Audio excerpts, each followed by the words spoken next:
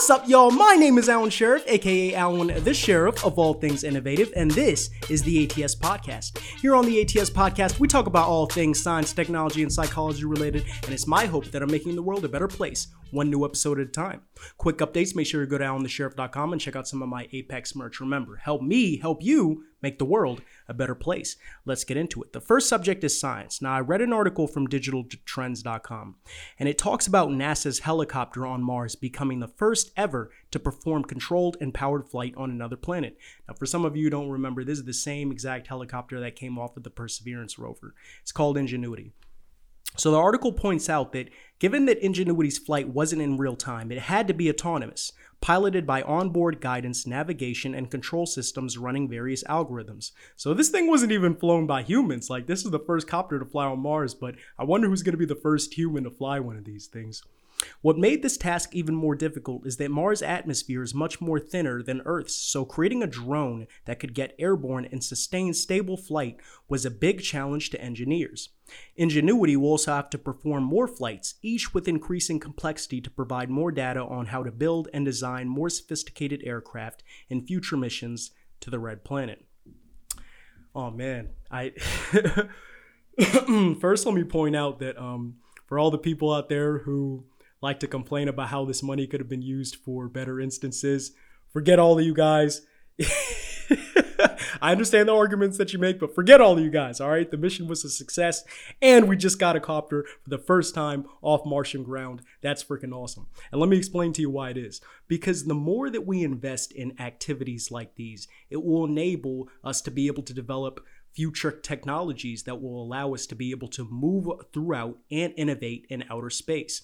I mean, people think, oh man, you spent $80 million on the Ingenuity copter. Like, what the heck? You're blowing all this money. It could have been used for better cases. Look, a failure is not an option for NASA. That's the first thing. And second of all, with all of these new things that we're able to accomplish in outer space and on different planets, like how it just came back that the Perseverance rover was able to create oxygen from the Martian atmosphere. Like, dude, we're investing in the survival of our species. I don't know. I guess that's just my personal bias. Like, say what you want. I know that, some people will, put forth the argument, oh, this money could have been used elsewhere. I get it. I get it. I really do. But at the end of the day, in your face, NASA was successful. Forget you guys. The only thing I'm mad about is that my drone cost $1,000 though, and that their drone costed $80 million, but it had so much sophisticated stuff on it. Like, it's an autonomous drone. It has solar panels. It has unique designed rotary blades. Like, I want the exact. It just makes me want to throw my drone in the trash can. That's the only thing I'm mad about. So I'm putting together a team right now to go march down to NASA headquarters and protest that they should all be designing and creating drones for all of us just like that.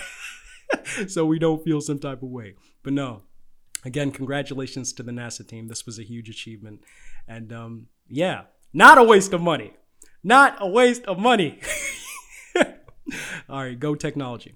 So I read another article from NextWeb. This is the next subject, by the way. This is technology. I read an article from thenextweb.com, and it talks about a bill in Washington state that's looking to ban gasoline-powered vehicles. Now, fun fact is that Washington state has actually been trying to deliver clean energy laws for quite a while now. I mean, and they're actually rivaling with the likes of California, which is pretty interesting, like in and of itself. Like, and a lot of people think that they're kicking their butts. But let's proceed. I don't want to get off topic too much. So the bill requires that all passenger and light-duty vehicles sold or registered in 2030 or later to be powered by electricity. And the new bill runs alongside the rollout of a road usage charge, so that only when 3/4 of the state's vehicles are subject to this road usage charge, this bill will kick in. Money generated from this road toll will be used to invest in transport infrastructure, such as electric car chargers and public transit. I made a hilarious TikTok about this in the description. You guys, all of you should just go check it out. Like, I think it's really funny. But no, I think this is really ambitious of Washington State. And I'm really proud of them, because I look at situations like this and I always think about the fact that the Earth is under extreme circumstances right now. Like, if you look at the global warming, I'm pretty sure at this point we're past the point of no return.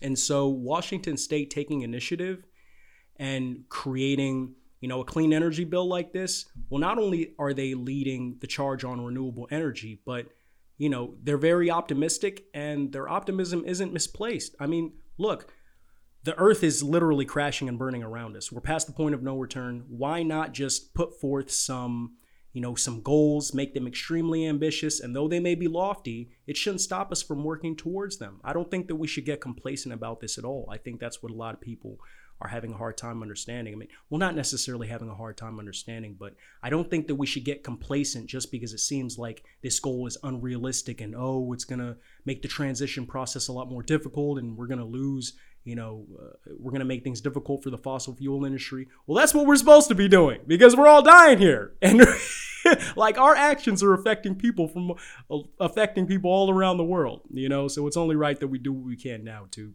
protect the lives of everyone around us.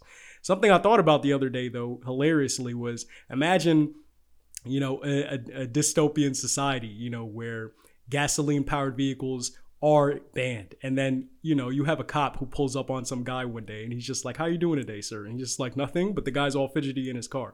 Think about the fact that what's going to come into that police officer's mind as soon as he smells gasoline.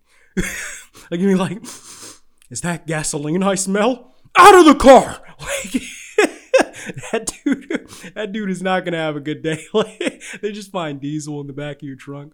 But nah, just imagine a society like that. But I think a society like that would be awesome. Because imagine a police officer saying, "What are you doing? Polluting the atmosphere? You're going to climate change jail." Like, I don't know. But think about that. The last subject is psychology. Now, I read an article from SciPost.com. And this topic's pretty serious. It talks about childhood spankings or slappings that can pave the way for harmful outcomes that are discernible in adolescence.